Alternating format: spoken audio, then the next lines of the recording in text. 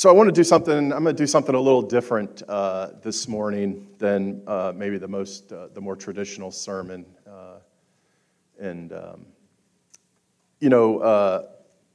Many times, many of you know that I travel a lot for work, and I get to go see lots of really interesting, cool places when I travel. I've seen airports and airplanes and hotel rooms and conference rooms all over the world.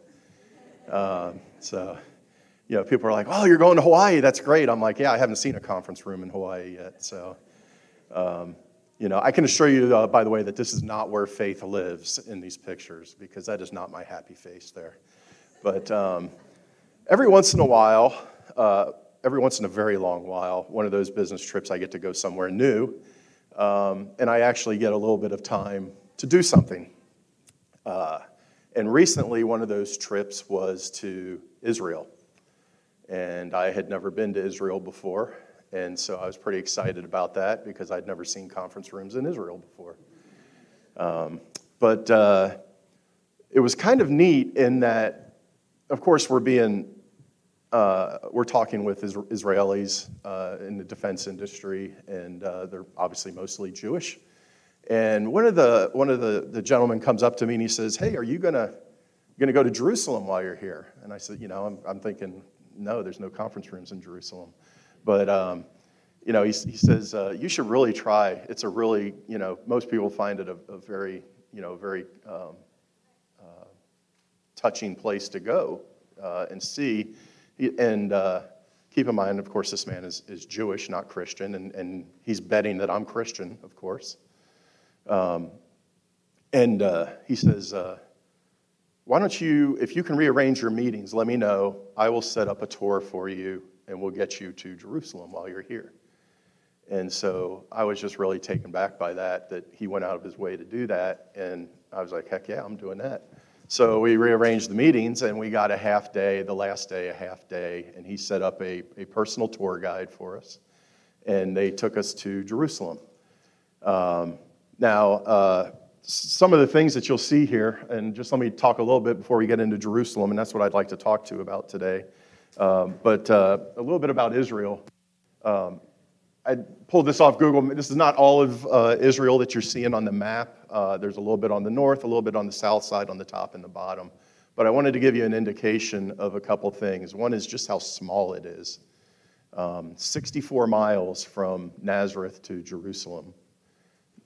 Which is, of course, incredibly small, for somebody that lives in Texas. The entire country of Israel is, I looked this up, pretty close to the size of New Jersey, only with no Garden State Parkway in it.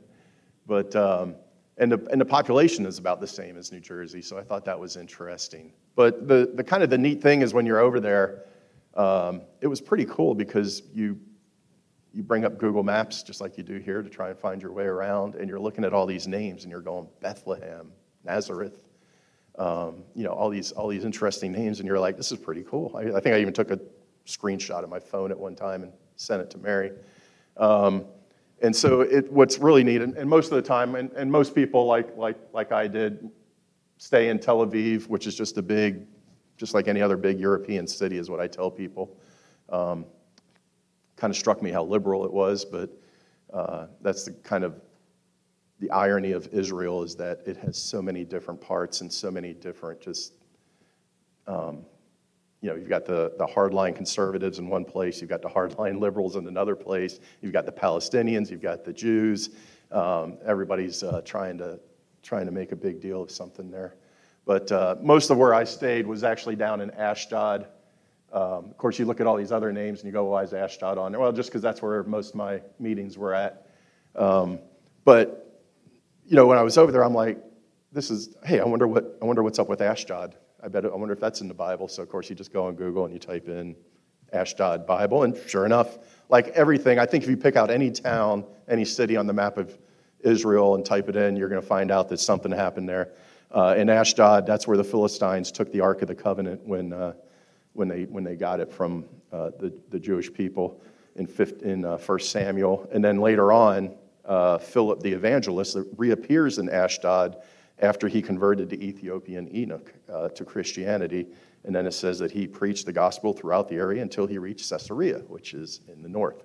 So it's just kind of funny because any town that you type in, you're going to come up with some kind of biblical history on.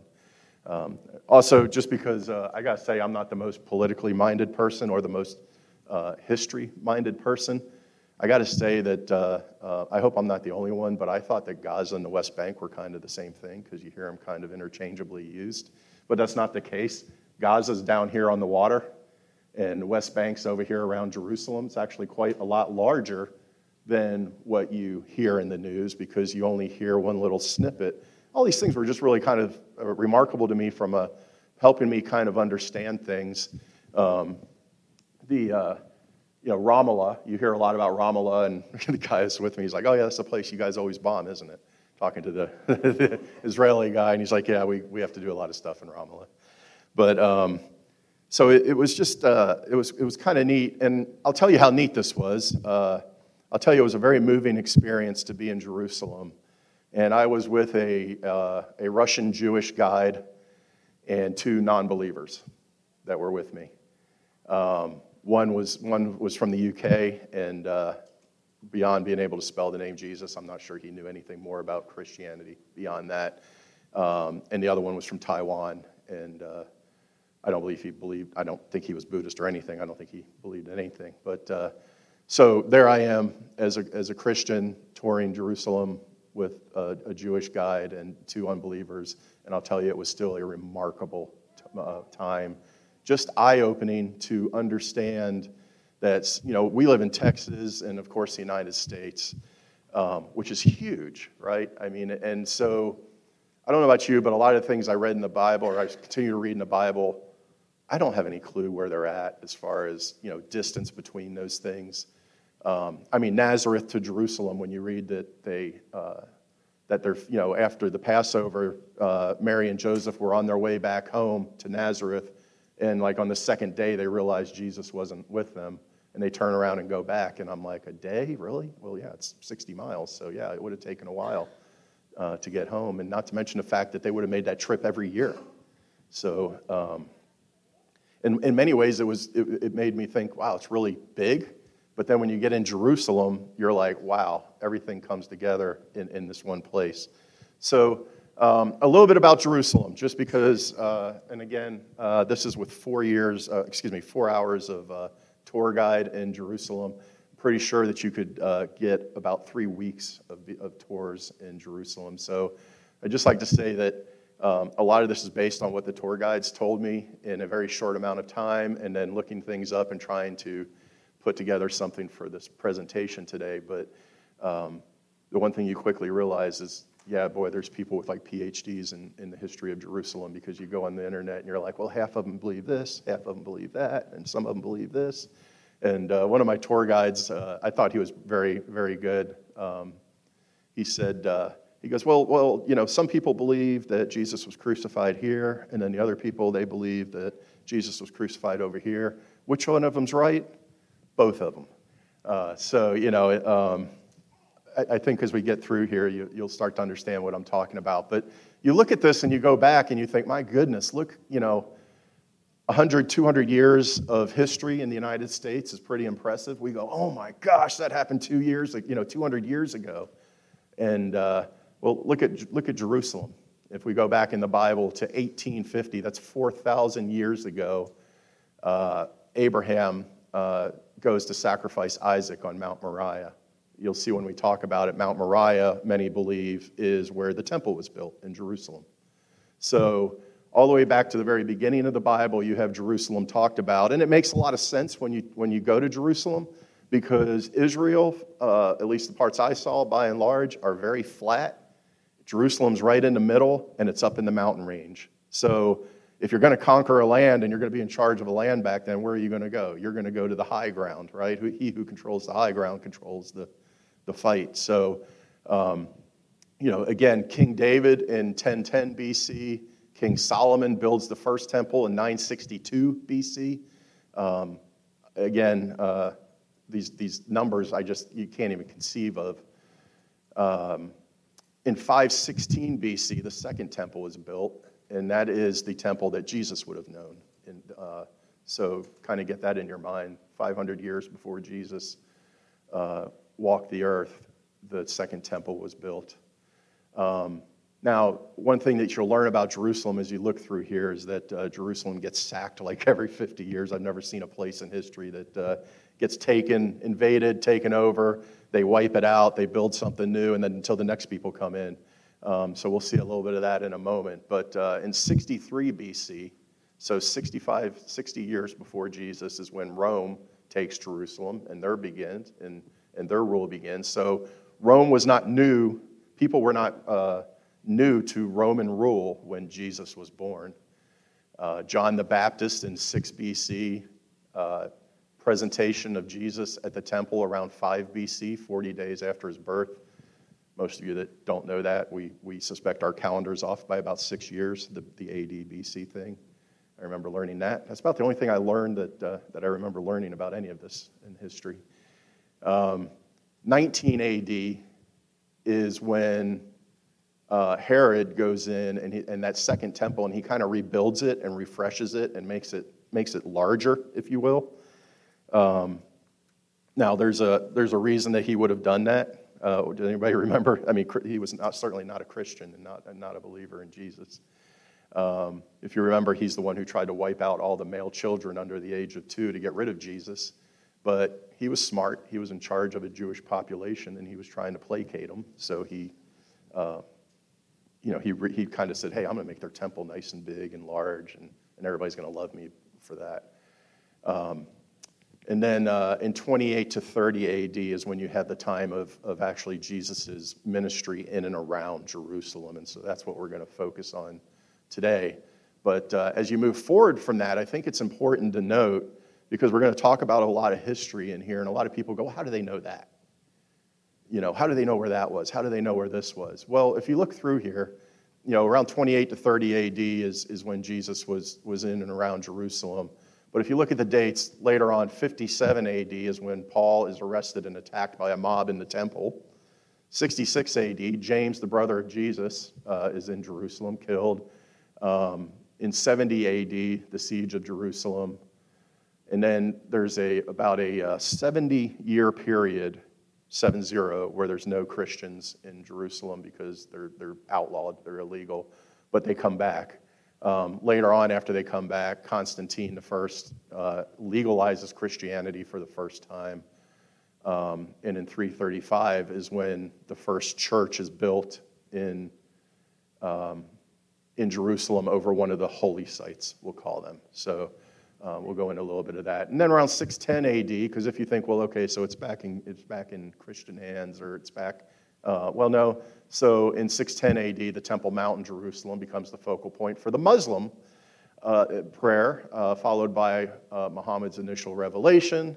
And then Muhammad ordains one of 3 holy mosques, and where does he put one of those holy mosques? Right where the temple used to be. So I don't know, maybe they had politics back then as well. But the Dome of the Rock is built, which most of you recognize when you see a picture of Jerusalem, and we'll see that in a minute. Go through some more to the local history. The British are ruling Israel, 1917 and 1948. Finally, Jerusalem is proclaimed the capital of Israel, 1949. 1967, Six-Day War, some things that maybe we remember. By the way, they still very much remember the Six-Day War over there. We're driving by one of in Ashdod, and I'm like, oh, hey, look, there's some kind of monument there. What is that? And they're like, that is the furthest point north the Egyptians got in the Six-Day War. And I'm like, oh, touchy subject. It's still a touchy subject over there. It's not just gone and forgotten.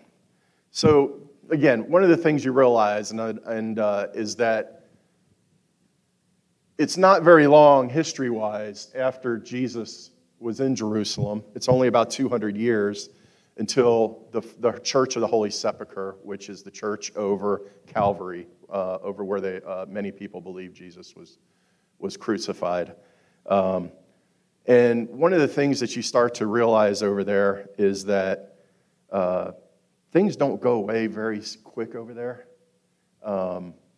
when you start to go into some of these places, they're like, well, here's, and again, the church, I would just say, is where is the initial place, and we'll talk a little bit about that again. But by and large, Old Town Jerusalem, the old city of Jerusalem, is in the same place it was 2,000 years ago, 4,000 years ago. You can see it in the architecture and the remains, and you can see it because they dig down, and you can see the layers of Jerusalem as it's been sacked and rebuilt on top of each other over the years. I don't want to get into whether or not, is this, over there it's very quick. You can doubt yourself very quick over there because, in my opinion, they get a little specific on some of the things that the church does. This is where they found the cross that Jesus was crucified on, and his shroud and the nails. So this must be the place. I don't know, maybe, but overall, I am very confident that is Old Town Jerusalem, and I think that there's some places that make sense that they would have known about. And so it makes sense to me that they know even today that was a location. For instance, I'm standing on the Mount of Olives taking this picture of Jerusalem. You can see that obviously Jerusalem is a lot bigger today than it was in Jesus' time, with the more younger part of the city, because again, this is where all of Israel's government is. It's a very large town. The old town is right around where the temple was, which this is the wall that went around Old Jerusalem. This is the Dome of the Rock. Muslims control this area today. This whole flat area would have been where the temple was. But I guess what I'm saying is that what I came away from over there was people would have known things, and things don't change very much over there.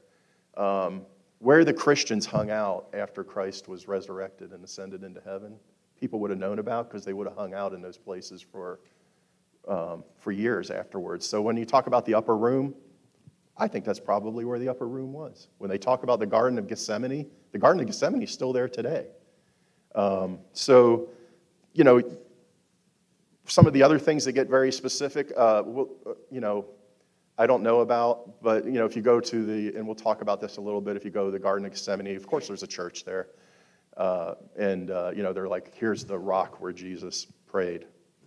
I don't know, maybe, but would anybody really remember the actual rock where Jesus prayed? But they would remember that Jesus went to the Garden of Gethsemane because it's in the Bible, and he goes there multiple times. So,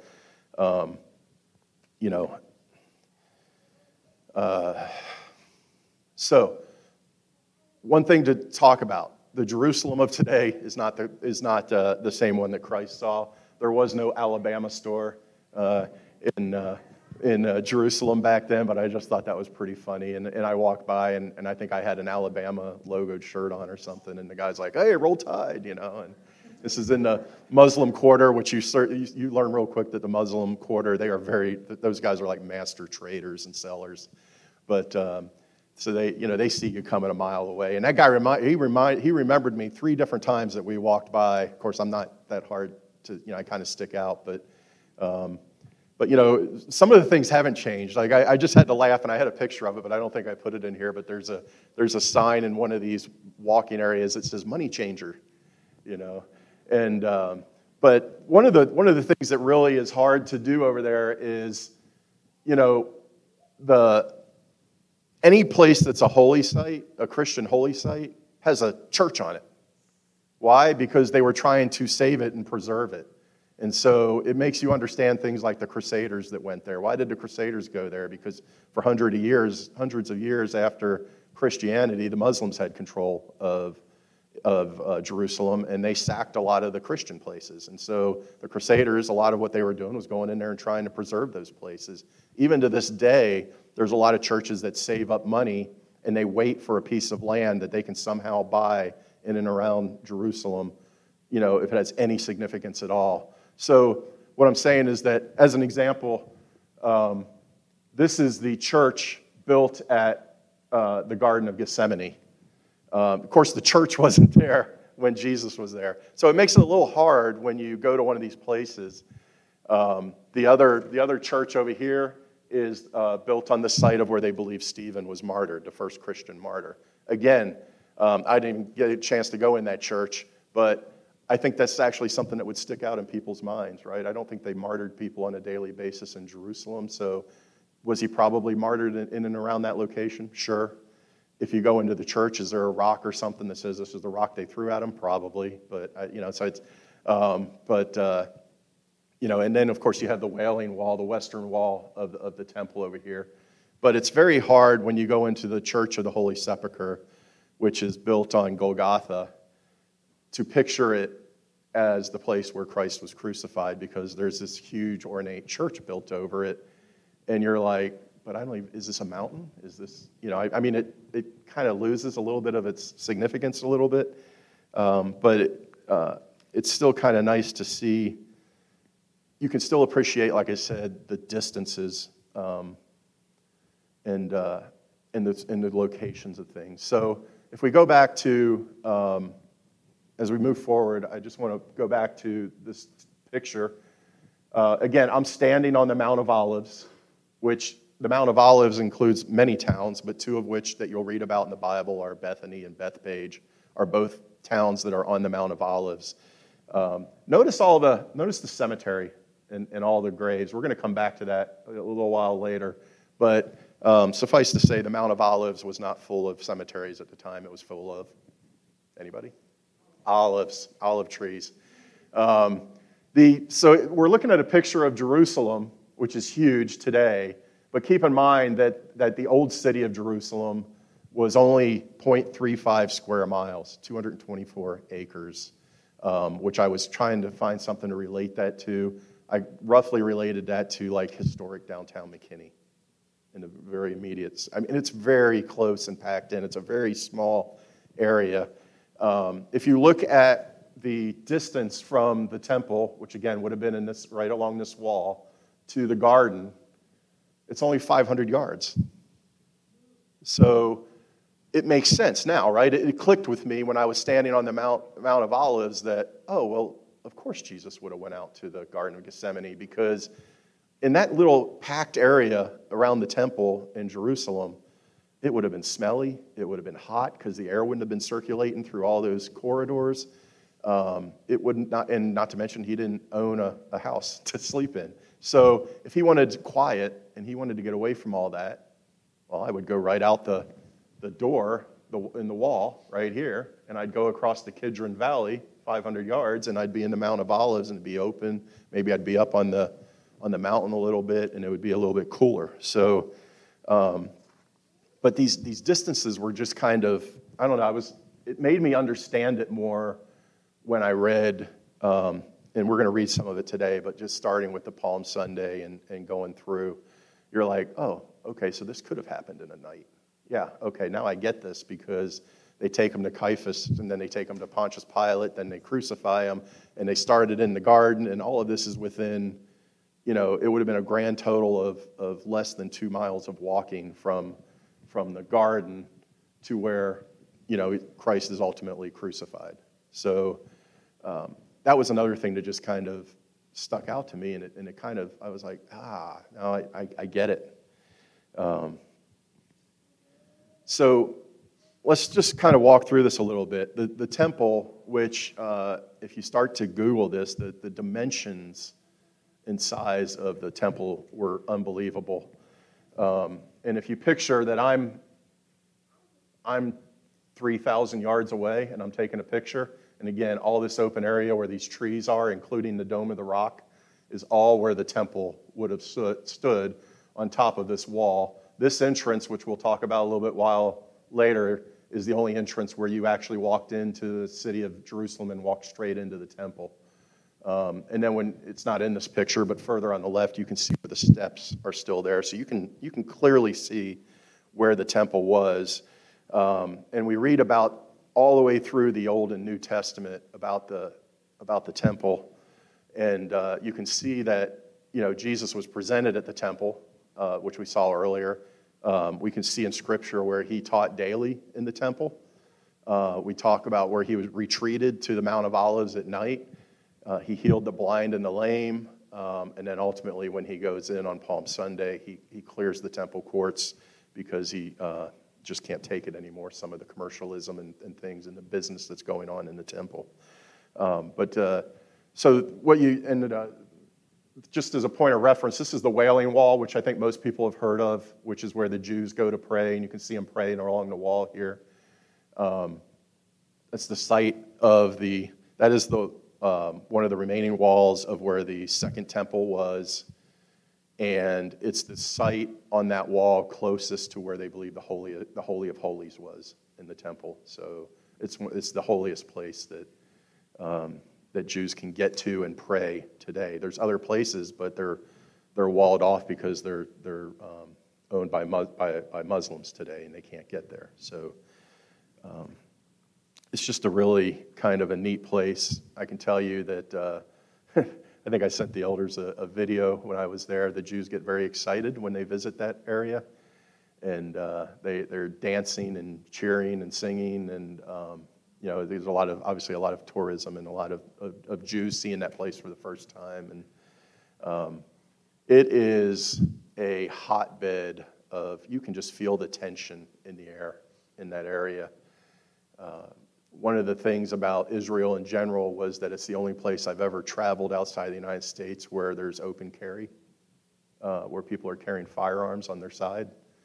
And I asked them about that, and they're like, yes, and we got into it's like, yes, but it's not a right in Israel like it is in the U.S., and they explained it to me.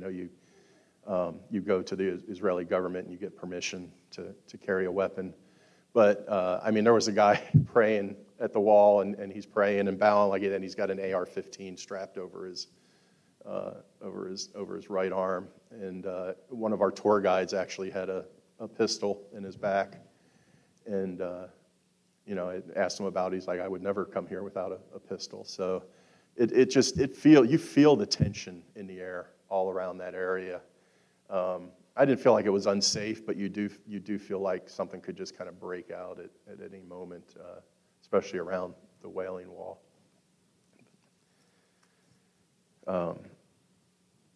By the way, the Dome of the Rock, again, not to get into the politics or anything, but is a coincidence that the Dome of the Rock is built on where the site of the temple was. That is also because obviously the Muslims and the Jewish people and the Christians all share Abraham, and we believe that that's where Abraham went to sacrifice Isaac. So the Muslim faith claims that area too, but they also believe that is where Muhammad ascended into heaven from the Dome of the Rock. So that is their take on securing that area. And you say, well, why don't the Israelis, why don't the Jews just take it back? Well, we'd have World War III. I'm fairly convinced if you start to understand that things are sectioned in Israel for a reason. And although looking at the history of Israel, I would say that it will change hands again, just like it has over the past 4,000 years. But I'm kind of glad they didn't try and do it while I was there. So, all right. So let's look at a little bit of scripture in a little bit of these, in a few of these places. So I want to start with Palm Sunday, and you're looking at the Mount of Olives. I'm standing over by where that temple, where the Dome of the Rock is, and I'm looking out straight at the Mount of Olives. So the reverse of the other picture where I was on the Mount of Olives, but. We see Jesus in Matthew 21. Now, when they drew near to Jerusalem and came to Bethphage, to the Mount of Olives, then Jesus sent 2 disciples, saying to them, "Go into the village in front of you, and immediately you will find a donkey tied and a colt with her. Untie them and bring them to me. And if anyone says anything to you, you should say, 'The Lord needs them,' and He will send them, and He will send them at once." This took place to fulfill what was spoken by the prophet, saying, Say to the daughter of Zion, behold, your king is coming to you, humble and mounted on a donkey, on a colt. The disciples went and did as Jesus had directed them. They brought the donkey and colt and put on them their cloaks, and he sat on them. Most of the crowd spread their cloaks on the road, and others cut branches from the trees and spread them on the road. And the crowds that went before him, followed him, were shouting, "Hosanna to the Son of David. Blessed is he who comes in the name of the Lord. Hosanna in the highest." So I want you to kind of think about this for a minute. There was a person claiming to be the Messiah who came on a donkey over the Mount of Olives and entered the temple. So think about that for a moment. Because following in the next verse, it says, "And when he entered Jerusalem, the whole city was stirred up, saying, 'Who is this?' And the crowd said, 'This is the prophet Jesus from Nazareth of Galilee.'" This is the Golden Gate entrance to the temple. It is the one that I said earlier was the only entrance that opened directly into the temple. This is if you're coming from the east and you're coming towards Jerusalem. Remember, you saw Jericho in the map up above and to the east of Jerusalem, which is where Christ was before he started his ministry in Jerusalem. It's a very significant gate in the Jewish faith. Do you know what they think that happens at that gate in the Jewish faith? A Messiah comes on a donkey from the east over the Mount of Olives and enters the temple through that gate. That kind of hit home, and not only, it's just funny that to me, I don't know, not funny, but you're sitting there looking in the Bible going, a lot of them got it. A lot of them quickly got it. What was happening, the significance of what was happening.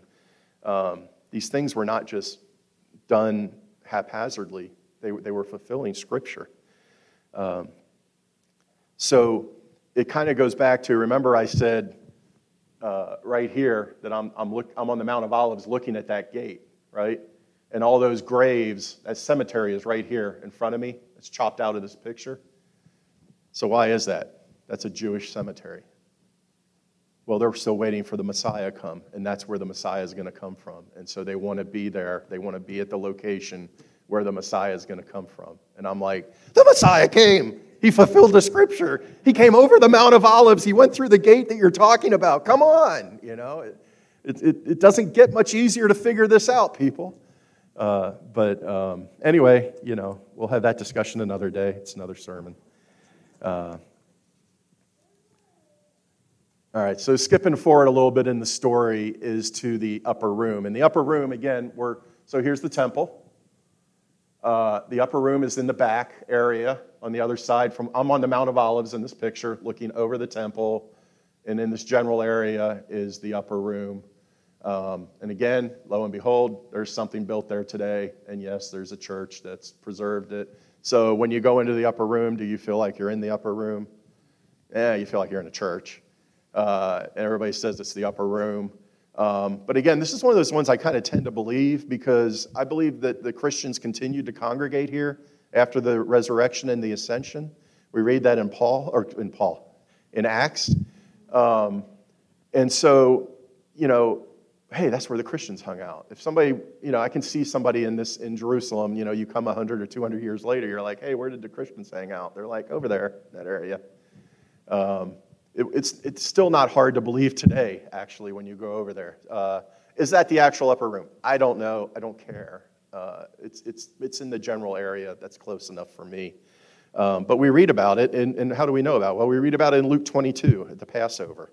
And then came the day of unleavened bread on which the Passover lamb had to be sacrificed. So Jesus sent Peter and John, saying, "Go and prepare the Passover for us that we may eat." And they said to him, "Where will you have us prepare it?" Because they didn't have anywhere to sleep, right?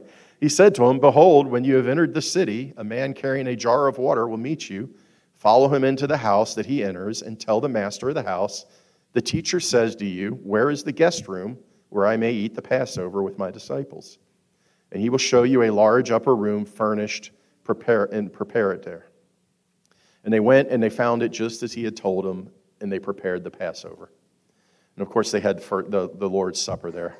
I think it's also kind of important that another reason that this area would have been preserved and known about is there, and this one's kind of contested a little bit by the scholars, but many believe that that's where King David is buried. in that immediate area. Now I can tell you that I spent 20 minutes going down that rabbit trail on Google about, is that really where King David's buried? And who knows? As the guide would say, who's right? They're all right.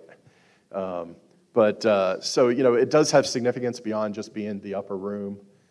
It is, kind of, this is the steps, the grand steps up to where the temple would have been. The gate that I was talking about is well over here on this side.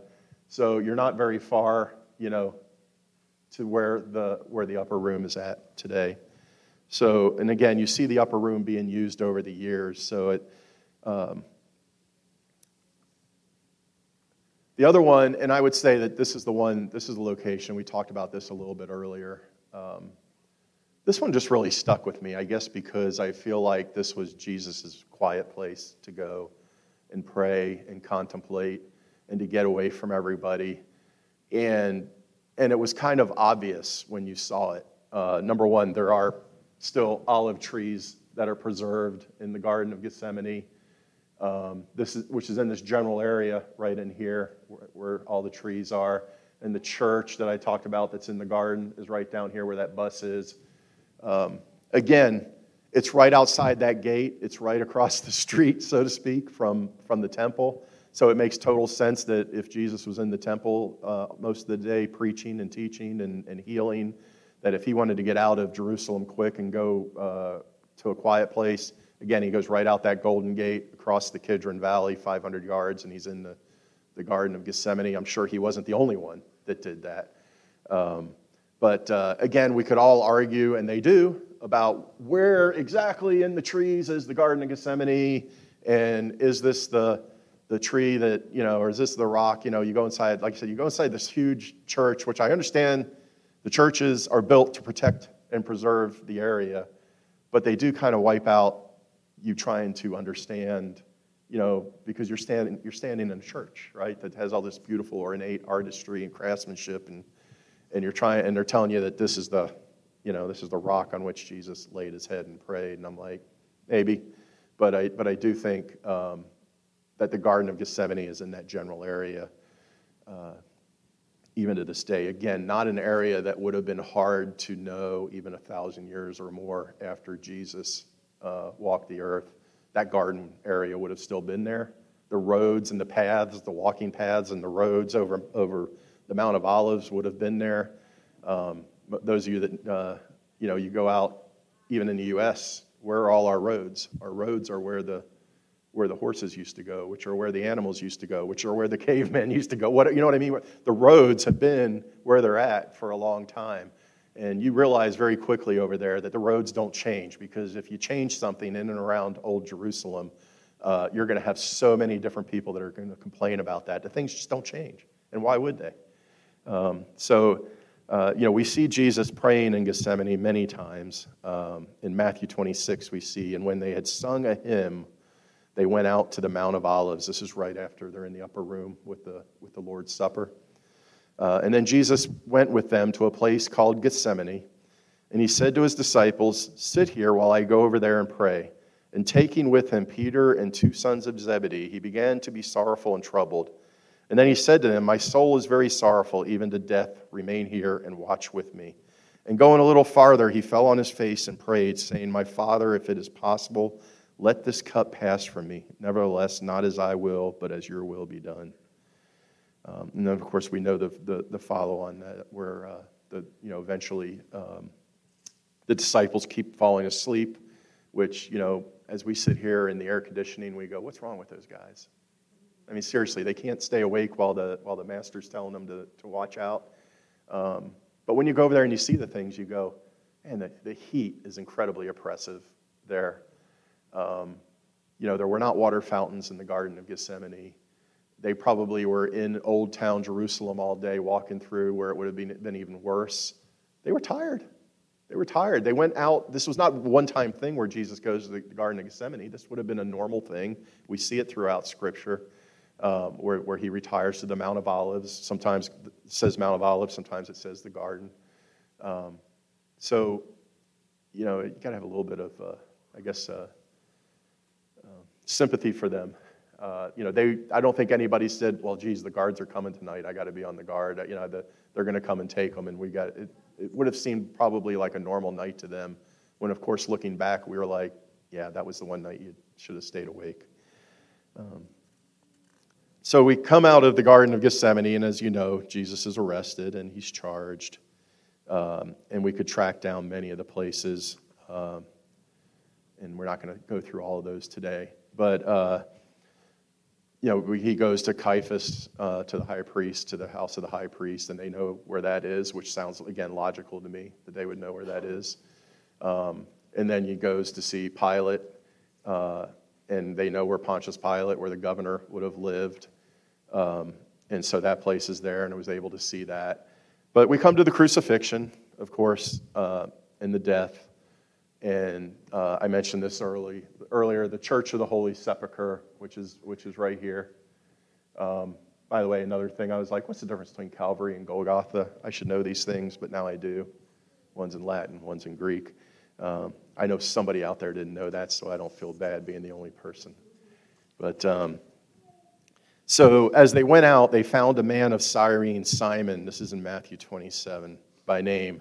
They compelled this man to carry his cross, and when they came to a place called Golgotha, which means place of a skull, they offered him wine to drink mixed with gall, but when he tasted it, he would not drink it, and when they had crucified him, they divided his garments among them by casting lots.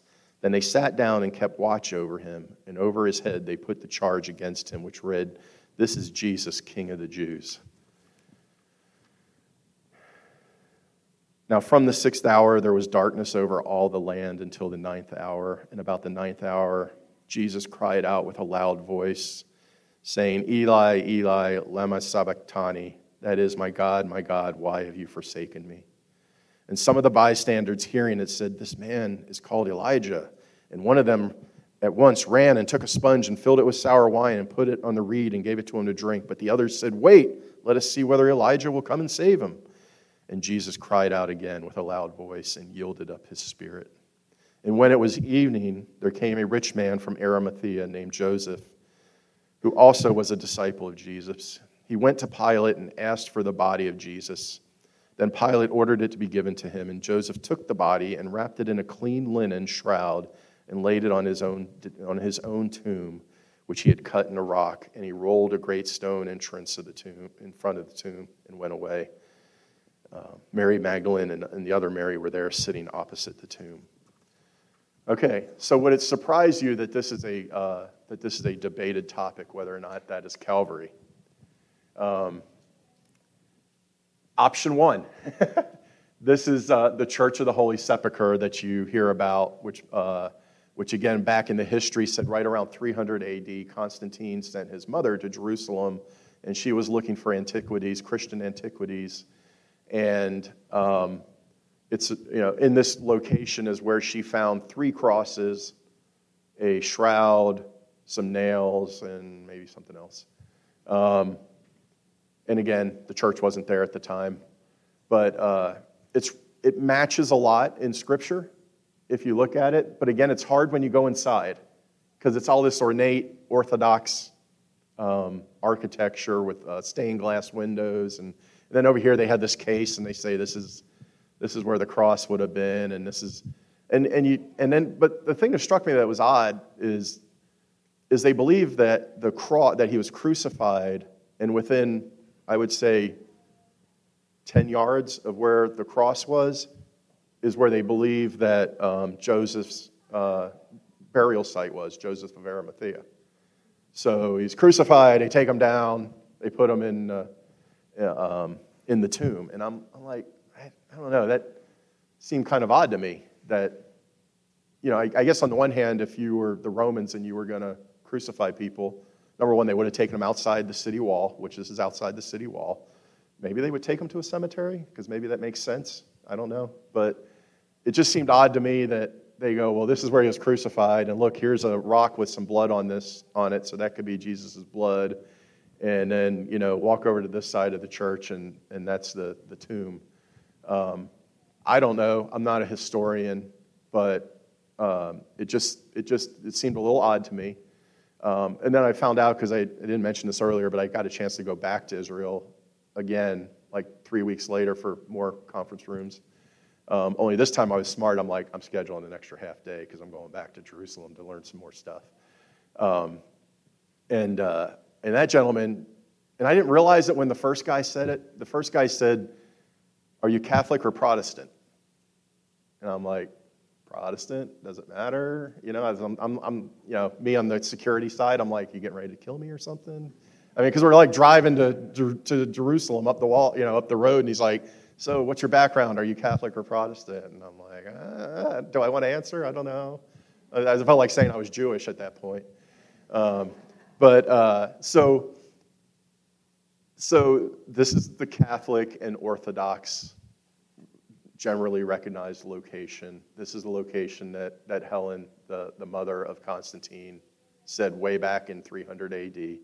And then you have option 2, which is they kind of refer to as the Protestant answer to the Catholic Church of the Holy Sepulchre, which is the Garden Tomb, which is only 0.2 of a mile from the Church of the Holy Sepulchre. And I can say that when you walk into it, it immediately looks like a garden, and it immediately looks like a tomb carved out in the side of the rock of the wall.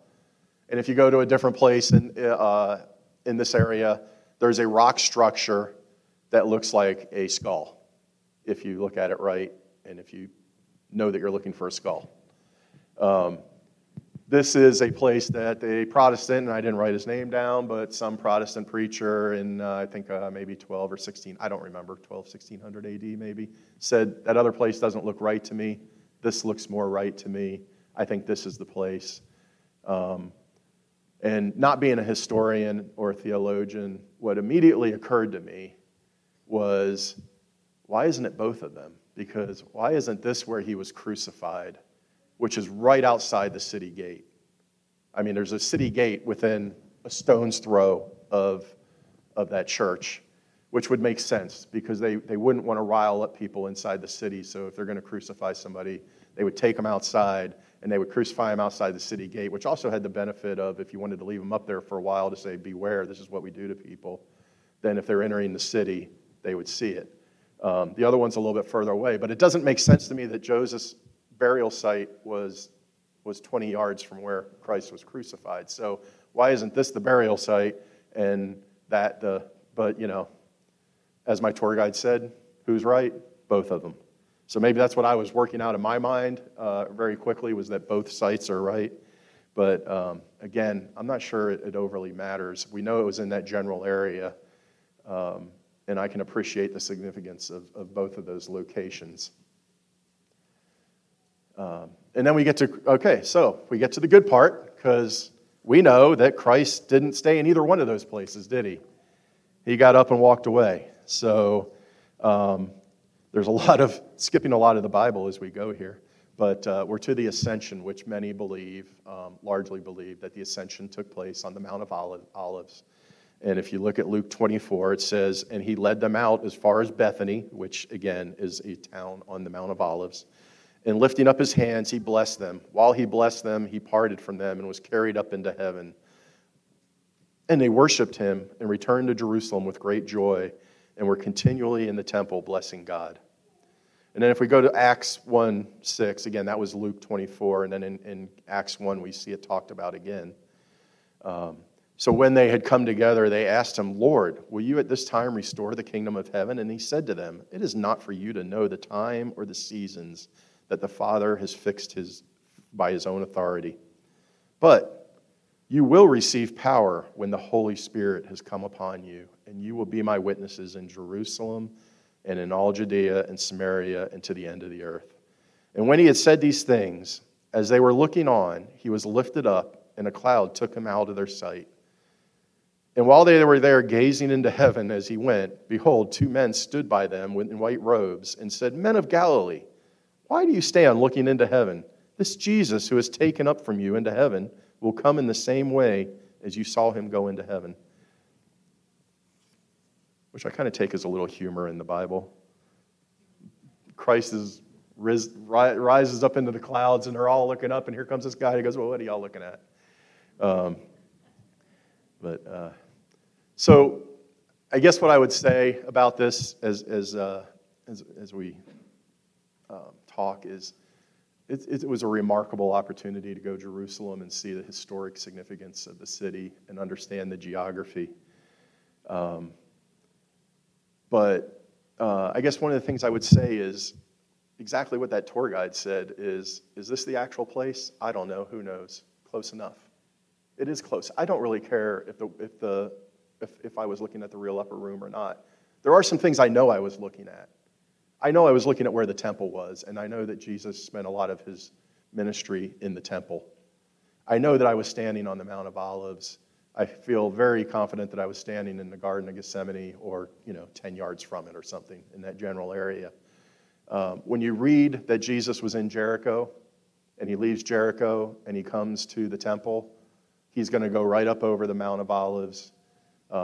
As one of the tour guides said, there's only 2 roads that lead from the top of the Mount of Olives down to the temple. You're walking on one of them, so 50% chance you're walking down the same path that Christ took. I can believe that because roads don't change significantly. Not that it means anything to me, though, if you know what I mean. It's nice to appreciate, but one of the things that I was a little taken back by was the number of people that were kneeling and praying in certain specific areas, touching, a rock or something that everybody said this is the place, as if that place is holy. And to me, that just struck a chord because I'm sorry, but my faith is not built on touching a rock in Jerusalem. I started this with where faith lives. Where does our faith live? And I talked about this a little bit last week in my communion meditation. I don't think there's a special rock, wall, mountain, garden, tomb, or room where my faith lives that's going to bring me closer to Christ, that I have to go and kneel and touch a rock, because it's holy. I'm sorry, I think that's a rock like any other rock. It helps me understand the story to go there. But I don't think we all need to go. What I'm trying to say to you is, where does our faith live? It doesn't live in Jerusalem. It doesn't live in any other holy geographic location on this earth. Our Bible tells us exactly where our faith lives. In John 14, verse 15, Jesus is talking. And he says, if you love me, you'll keep my commandments. And I will ask the Father, and he will give you another helper to be with you forever. Even the Spirit of truth, whom the world cannot receive because it never sees him nor knows him. You know him, for he dwells with you and will be in you. I will not leave you as orphans. I will come to you. Yet a little while, and the world will see me no more. But you will see me because I live. You also live. And in that day you will know that I am in the Father, and you in me, and I in you. And whoever has my commandments and keeps them, he it is who loves me. And he who loves me will be loved by my Father, and I will love him and manifest him to myself. Sorry, should have turned that a little bit over. Judas, not Iscariot, said to him, because Judas Iscariot committed suicide long before this, Lord, how is it that you will manifest yourself to us and not to the world? Jesus answered him, if anyone loves me, he will keep my word, and my Father will love him, and we will come and make our home with him. Whoever does not love me does not keep my words, and the word that you hear is not mine, but the Father's who sent me.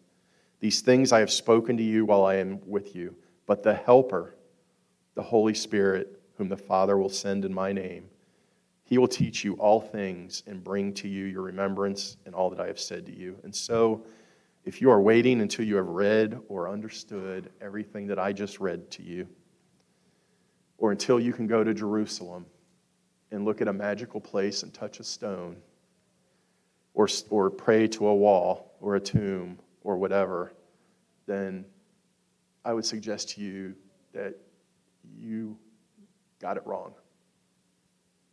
Christ does not live, our faith does not live in Jerusalem or any other place. It lives in each one of us. It lives in me as a Christian. It lives in you as a Christian. It lives in all of believers in Christ Jesus. Just going back to the same thing that we said last week in the communion meditation. We're all believers in Christ. All who believe in Christ are welcome. That's where our faith lives, not in a certain location. Those places are great to go to. It was awesome to go to. If you ever get a chance to go, I really do think you ought to go. But, don't lose sight of where your faith lives. It doesn't live in those things. It doesn't live in the numbers. It doesn't live in whether or not I actually stood in the upper room or not, or whether the upper room was, 3 blocks the other way. It doesn't matter. So I would just urge you and encourage you that if you spend a lot of time in church, but you're saying things like, well, I'm just not quite there yet. I just need a little more proof, right? You may not be saying those words exactly out loud, but what proof are you waiting on? Faith, you're not going to get to faith by proof, by a location, by a magical object, or by an archaeological find. It may help strengthen your faith, but that's not how you're going to get there.